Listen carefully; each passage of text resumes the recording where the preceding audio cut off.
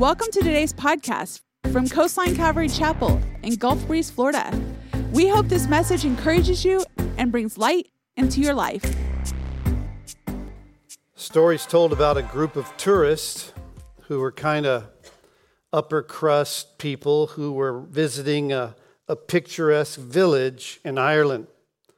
And they were walking about the city and noticed an older man sitting on a bench by a fence. And he was kind of looking over the ocean, smoking a little pipe, had a tweed coat on. And one of the ladies in the group, kind of in a patronizing way, said to the older man, "I don't suppose there were any great men born in this village." And the man took a puff off his pipe and with a twinkle in his eye, he says, "Great men, you say? Well, now, no, I think only babies were born in this village."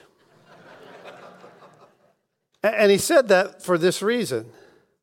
There are no instant great men. There's no instant heroes.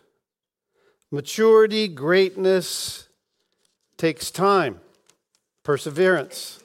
It's often earned. I mean, you think about Abraham. He didn't start off as a great man of faith. He certainly did not.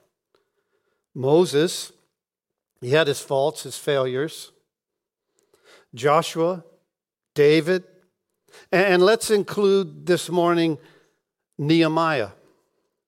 All these great men of faith grew in their understanding and in their trust in God as they became leaders and men of faith. And so can you. So can I.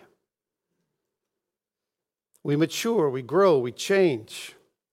In chapter 1 of Nehemiah, he hears of the distress of Jerusalem. The walls are broken down. The gates are burned. In chapter 1, verse 3, we say, "And they said to me, the survivors who were left from the captivity in the province are there in the great distress and reproach. The wall of Jerusalem is broken down, and its gates, they're burned with fire." So Nehemiah prays. And there in chapter 1, verse 4, we find out, "So it was when I heard these words, I sat down and I wept and I mourned for many days. I was fasting and praying before the God of heaven." The last 5 words of chapter 1, and this chapter only has 11 verses. Nehemiah says, "I was the king's cupbearer." So here's Nehemiah. Let me have your attention. He hears about his homeland. He hears the distress. He hears the ruin. He hears the situation. And he says, "I was the cupbearer to the king," and he's praying and he's fasting. And the time frame between chapter 1 and chapter 2 is 4 months. 4 months pass because he gives the date there and then he gives the date again.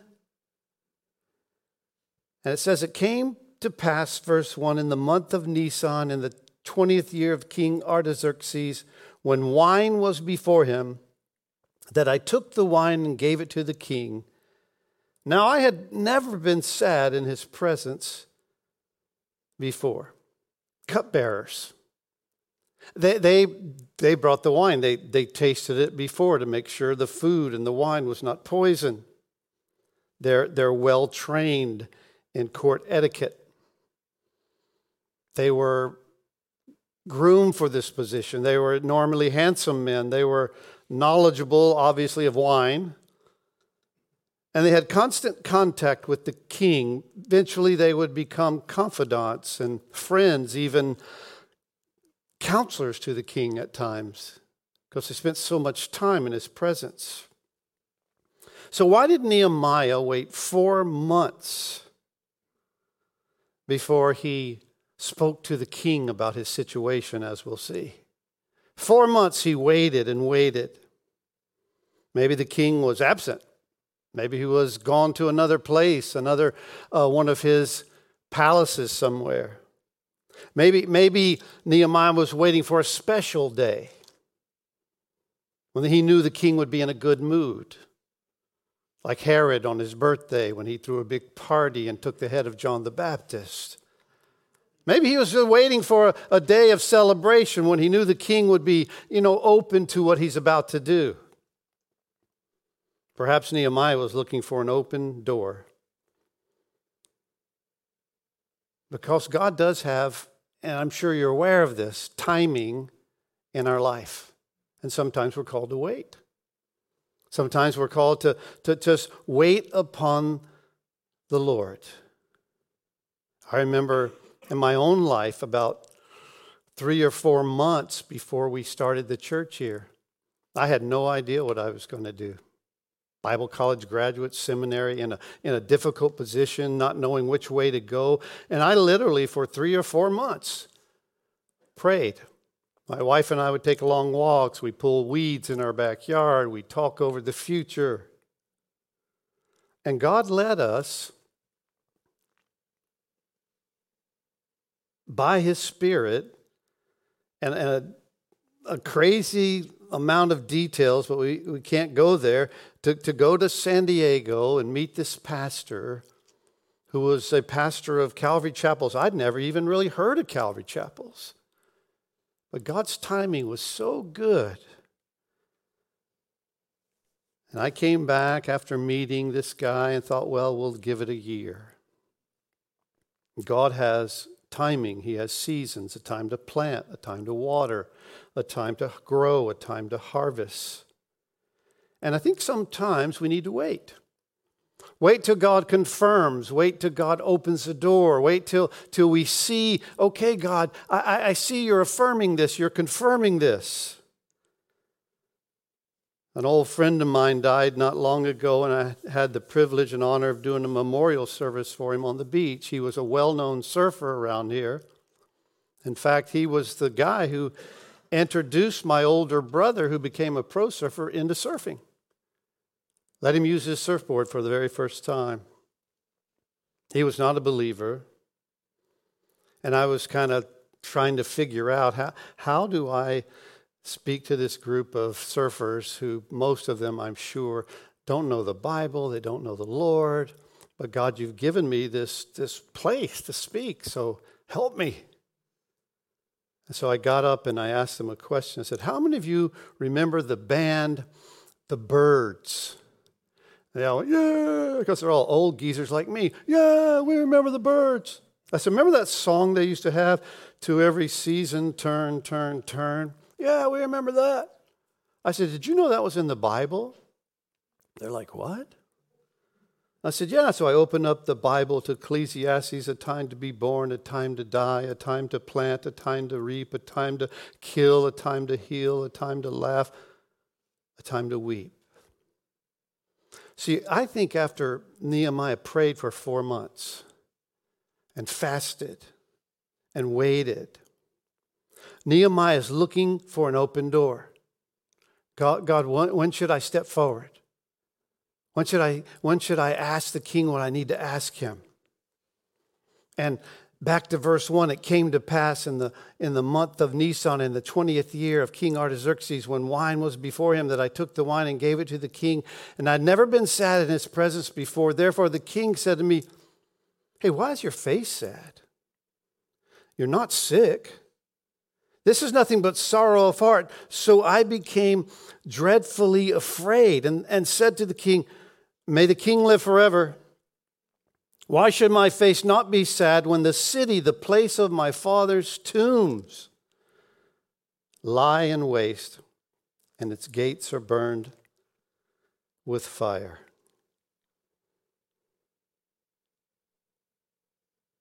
Regardless of personal issues or circumstances, the king's servants were never supposed to look sad in his presence. They were never to look down before him. See, you're in the presence of the king, and that alone should provide joy and gladness of heart. That's what they thought. It's kind of like today. You're here, and I'm speaking. You should be happy. You should be glad. Well, this is what the king thought. Man, if you're in my presence, you should have a big smile on your face. What more would you want out of life? Also, it was a capital offense to look sad in the presence of the king. You could be put to death for being sad or unhappy in his presence. That's why it says in verse 2, I became dreadfully afraid. The king notices sadness, not sickness. He sees sorrow. Nehemiah's been praying. He's been fasting. He's been waiting on the Lord. And the king initiates a conversation. He doesn't condemn.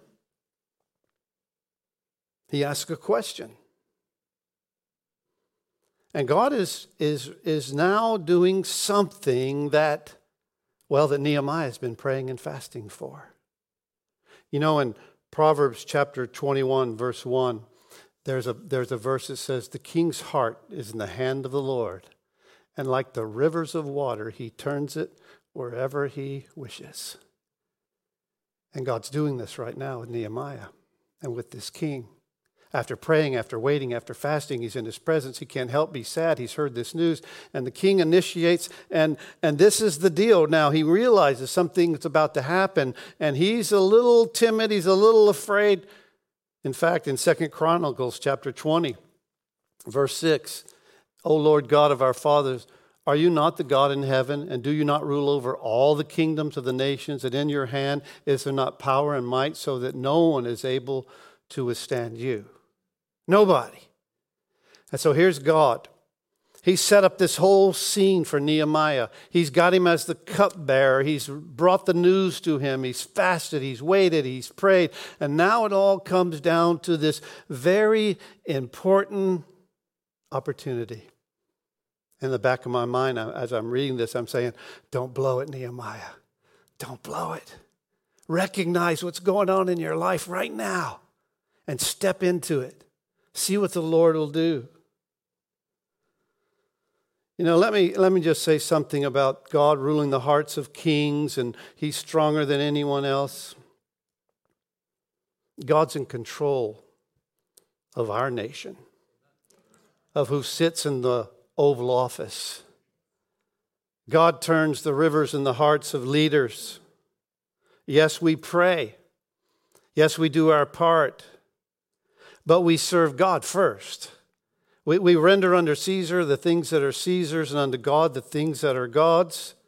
We understand Nehemiah prays, but God also works through ungodly men. He did so with Pharaoh.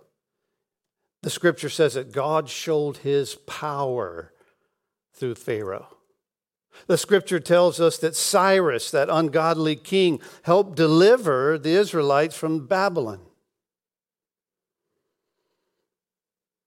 God's not required to just use believers.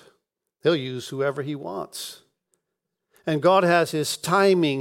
He has his seasons, and he tears up and he plants. And our situation that we're going through right now, as I look at it, as I pray about it, as I think through it, as I listen, we're in a global pandemic. Did you hear that first word? Global.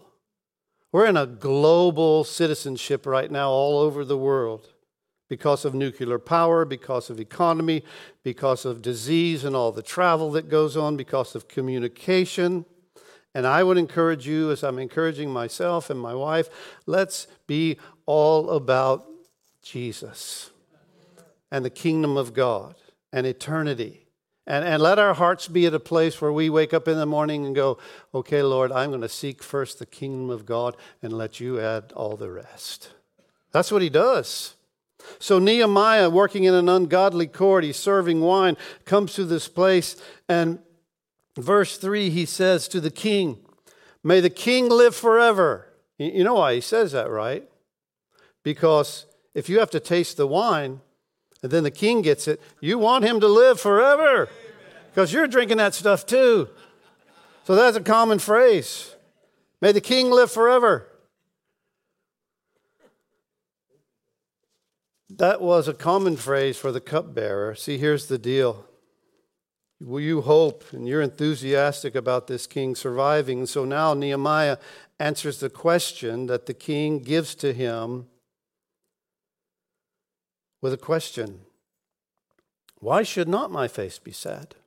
This is something that comes from the background of Nehemiah. This is the way rabbis would always answer a question with a question. He says, why are you sad? He said, well, why should my face not be sad? The city, the place of my father's tomb, lies waste, and its gates are burned with fire. He doesn't mention the name of the city. He doesn't mention Israel. He very cleverly and very astutely talks about his ancestors, the burial grounds, the tombs, the walls. He's playing this card very well. And then the king said to me, what do you request? Now the door's wide open. Oh, it cracked for a while. Why are you so sad? It's leading up to this situation. And now all of a sudden the king says, well, what do you need? And Nehemiah, I'm sure so I prayed to the God of heaven. Doesn't mean he dropped on his knees and started saying, oh, blessed God of heaven. No, he has one of those like, you know, you see a cop pull up behind you and you're praying. Like it's one of those kind of prayers. He's praying. God, here I go. I'm stepping into it. He's asked for a request. It's like Hebrews chapter 4, verse 16, that great verse that says, let us therefore come boldly to the throne of grace that we may obtain mercy and grace to find help in the time of need. He's deep in the time of need. And so, you know, it's that kind of, you know, praying while you're talking to someone. Lord, help me get through with them. Help me talk to them. Help me open their eyes. That's what's going on. Nehemiah had already prayed for months. But Nehemiah also had a plan. Then the king said to me, verse 4, what do you request? So I prayed to the God of heaven. And I said to the king, if it pleases the king, and if your servant has found favor in your sight, I ask that you send me to Judah, to the city of my father's tomb, that I may rebuild it. The first thing he says is, send me, send me. And then he goes on in verse 7, furthermore, I said to the king, if it pleases the king, let letters be given to me for the governors of the region beyond the river, that they may permit me to pass through till I come to Judah. And a letter to Asaph, the keeper of the king's forest, that he may give me timber to make beams for the gates of the citadel, which pertains to the temple, for the city wall, for the house that I will occupy. And the king granted to me according to the good hand of my God upon me. And I went to the governors in the region beyond the river and gave them the king's letters. Now the king had sent captains of the army and horsemen with me. And when Sanballat and the Hornite and Tobiah the Ammonite official heard of it, they were deeply disturbed that a man had come to seek the well-being of the children of Israel. First he said, send me. And then he said, give me. Send me and give me. That's what he said to the king. After all this time of praying and now coming to the place where God opens the door, he says, okay, this is the plan. This is what I feel like I need to do. Send me, and not only send me, but give me the resources to do what needs to be done. You know, there's a simple but powerful phrase that's kind of shared between pastors about those in their congregation or on their staff who want to start churches. It has to do with leadership and authority and timing. And here's the little phrase that's passed around pastors about those from within who go and start churches. Some are sent, and some just went. Maybe you've seen it.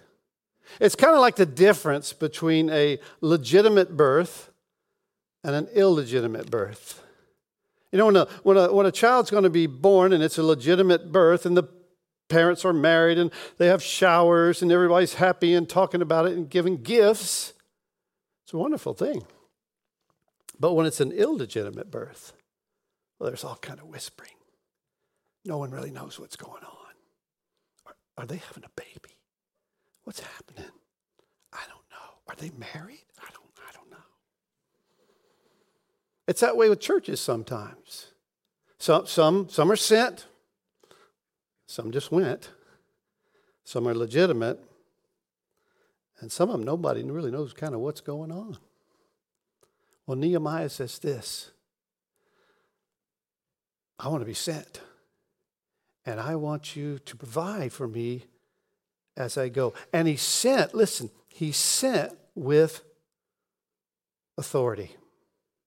It reminds me of Jesus when he sent his men out in Matthew. I'm sure you know the passage of Scripture in Matthew chapter 28. It talks about Jesus sending out his men. He says, "Go therefore and make disciples of all nations, baptizing them in the name of the Father and the Son and of the Holy Spirit, teaching them to observe all things that I have commanded you. And lo, I'm with you always." And he prefaced it by saying this: "All authority has been given to me in heaven and on earth." I'm going to send you, and I'm going to equip you. No description really is given in Nehemiah of the trip from Susa to Jerusalem, but it took about 2 months. There's 2 months travel that expires in chapter 2. When he does arrive, his entourage, because he sent soldiers with him and all this group to go with him with letters to pass through, 3 enemies oppose his reason for coming. There's Sanballat, there's Tobiah, and over in verse 19 of chapter 2, there's another person who's mentioned, Geshem. So you've got this opposition. And the enemy always wants to oppose the restoration and rebuilding of stability, maturity, and security of God's people. And this is what's happening. This is what's going on. God has opened a door. He's provided. He's sent. And as soon as they get there, there's opposition. But I also want to say this: God wants to use you and I to serve, because that's what Nehemiah was. He was a servant. He was a cupbearer. He did his duties. He prayed. He fasted. God wants to use us to serve, to pray, to wait on him, to walk through open doors, and to do the work of the ministry. This is the picture here of Nehemiah. He goes from this position of being a servant, praying while he's serving. God, there's probably more that you want me to do than just serve the king wine and be his confidant. I bet he thought it was a great job, but he felt like when he heard this news, maybe God will use me.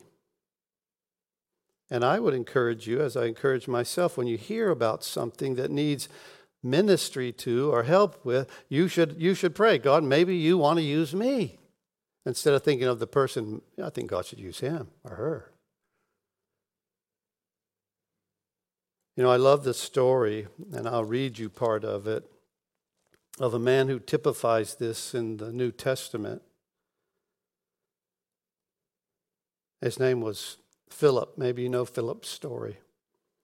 In the book of Acts, it says, in those days when the number of disciples was multiplying, there arose a complaint against the Hebrews, against the Jews, by the Hellenists, the Greeks, because they didn't think their widows were getting the proper attention in the church that they should, that the Jews were just ministering to the Jews.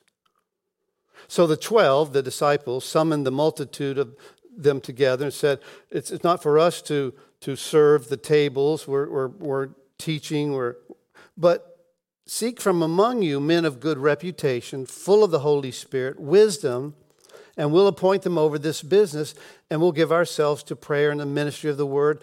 And the saying pleased the whole multitude, and they chose Stephen. And the second person they chose was a man named Philip. So Philip starts off his ministry serving food, tables, to Greek widows. That's his job.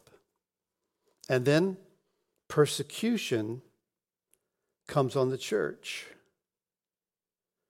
And it tells us later, as Saul was making havoc of the church, entering houses, dragging off men and women, committing them to prison.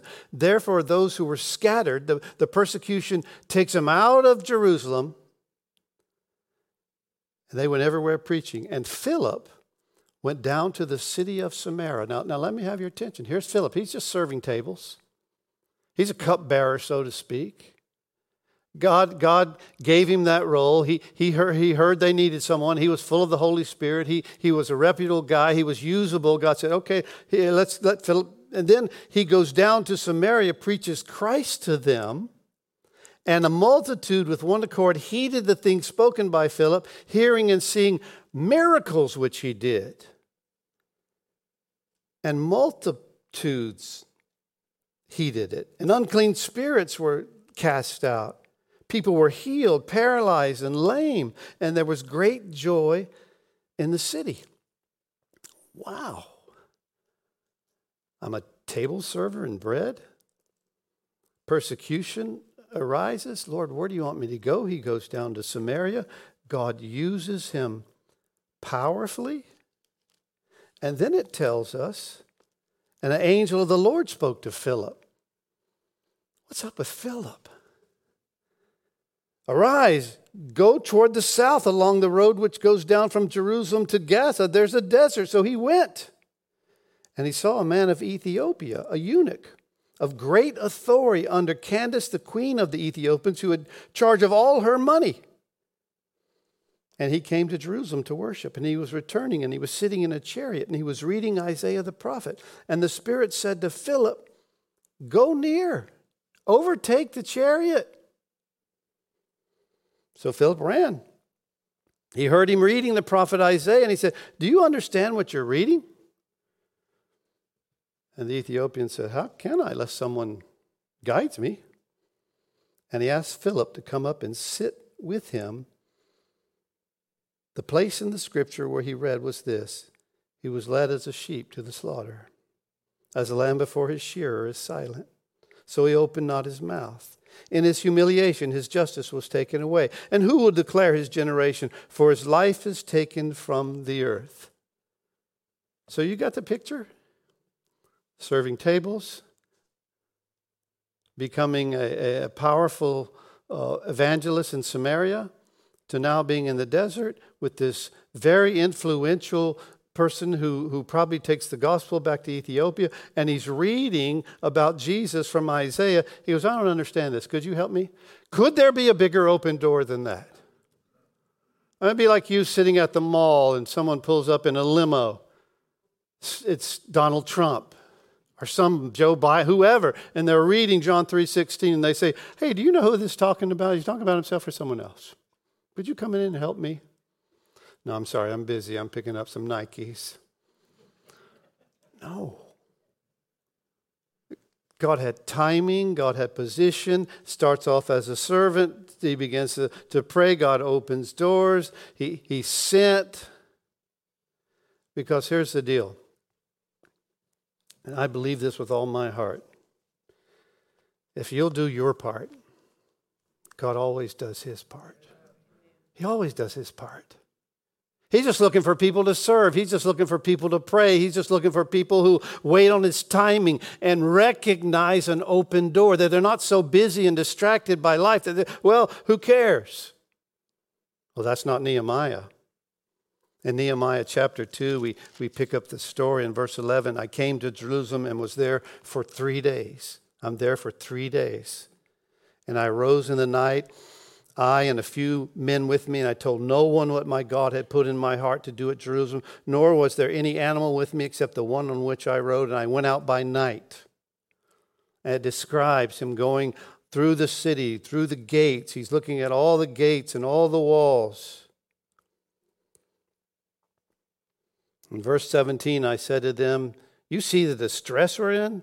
How Jerusalem lies in waste and its gates are burned with fire. Let's build the wall of Jerusalem that we may no longer be a reproach. Why are we living like this? Like we have no God, like we have no resources. Let's rise up, build. And they set their hands to this good work. But when Sanballat, the Horonite, Tobiah the Ammonite, and Geshem the Arab heard of it, they laughed at all of us, despised us. What is this thing that you're doing? Will you rebel against the king? So I answered them and said to them, the God of heaven himself is with us, or will prosper us. Therefore, we, his servants, will arise and build, but you have no heritage or right or memorial in Jerusalem. Nehemiah surveys the situation. He knows God's with him. He's been there 3 days. And he believes, okay, I've been here 3 days now. It's time to get to work. He lets the Lord speak. He lets the Lord confirm.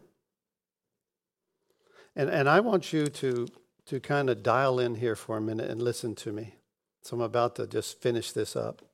You say, this early? Yeah. It's Valentine's Day. 3 days he waits. There's ridicule. There's opposition. But he believes it's time to get to work. And I want to encourage you for the next 3 days to take a look. Oh, not at the bridge or things that are broken down. I want you to take a look for the next 3 days at your own life. Examine it. Are there any doors you've left open? Are there any walls in your life that have been broken down where the enemy has come in? Are there things in your life that you've begun to dabble in again? I would encourage you, I would encourage us, take the next 3 days and look at your spiritual life. What's it like? Just walk around it for a little bit. How's the serving going? How's the praying going? How's the time in God's Word going? How's the lifestyle that you're living? Is it honoring to God? Take 3 days and look at yourself. How's the marriage? Are you doing anything to make it better? Or are you just blaming the other partner? How's the parenting going? Are you invested in it? Are you doing anything with it as a mom, as a dad? How's the job? Are you a light there? Are you one of the whiners? The walls and the doors. The ways into your life.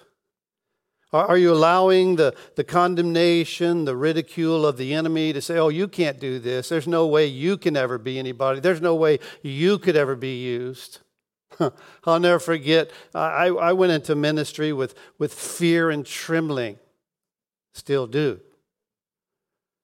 I was shy. I was the middle child. I had a kind of semi-famous brother who was a surfer, and I wasn't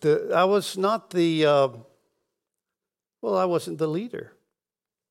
And I remember my second year in Bible college, I came home, and my mom and my brother's mother-in-law, they owned a florist shop together here in Gulf Breeze. And I would deliver flowers to make extra money, work in my brother's shop a little bit. And I'll never forget sitting in the back of the florist shop one time, and I was loading up the car to deliver some flowers. And my mom was a little concerned. I was in my second year of Bible college, and she goes, John, are you sure that's what you want to do? Be a pastor or missionary? And I go, I don't know, Mom. I think. And she goes, well, I don't know if I really see you that way. Do you care about people?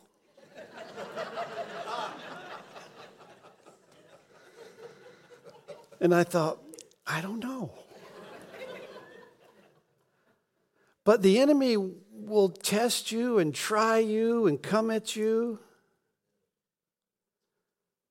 There's walls that need to be built in our life and doors that need to be established.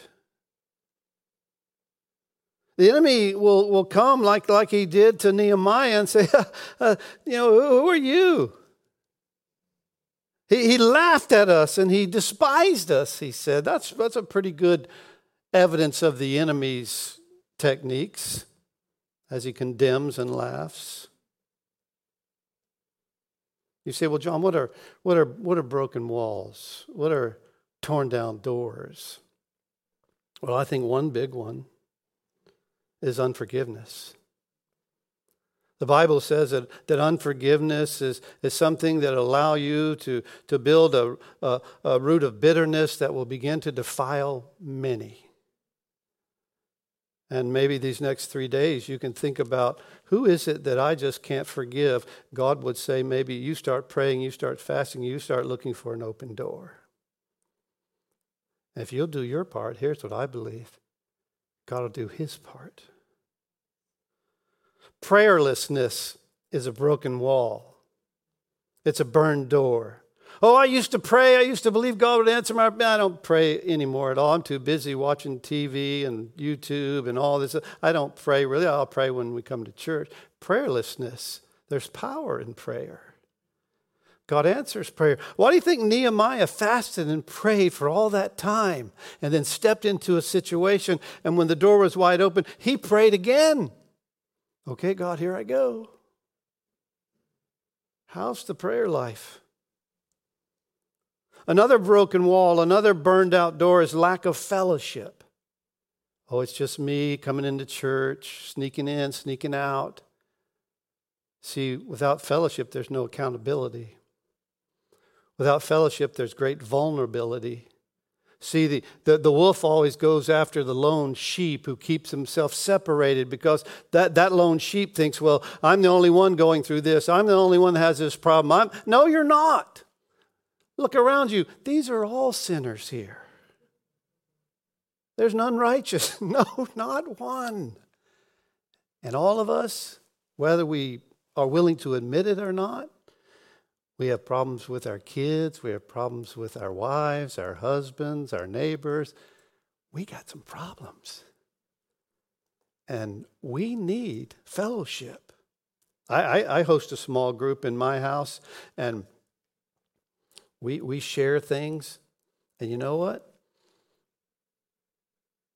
We all got issues. We need fellowship. Lack of fellowship is a broken wall, a burned door. Disobedience is one. Walking in a way that you know God can't honor, that you know God can't bless. Whom the Lord loves, he also chastens. He reproves. Bitterness and prayerlessness, unforgiveness, disobedience. Pride's another one. Oh, God resists the proud, but he gives grace to the humble. And if we're not careful, we can think of ourselves so highly and so above others, and God just wants us to humbly come to him and be a servant. That's how Nehemiah started. That's how Philip started. That's what Jesus said. He says, the greatest among you will be the servant of all, as they were discussing who was the greatest. And Jesus is trying to rebuild some walls. Another broken wall is the unwillingness to listen to wise counsel or God's word, to be in the truth, to recognize condemnation versus conviction. Those are broken down walls and broken down doors that open your life to the enemy. See, let me suggest, this is a great pattern, I think, when he comes to the place where God has sent him and spoken to him about and equipped him and prepared him. He says, I'm going to take 3 days and examine this. 3 days. and look around at the walls and the doors. And wouldn't it be great if you and I took 3 days and just said, okay, God, let me really look at my spiritual life. Because I guarantee you there are those among us who have opened doors and broken walls where the enemy has come in through drugs, he's come in through alcohol, he's come in through all kinds of different ways, touched our lives. We hope you enjoyed today's podcast. Join us again as we dive into the scripture, going verse by verse here at Coastline Calvary Chapel.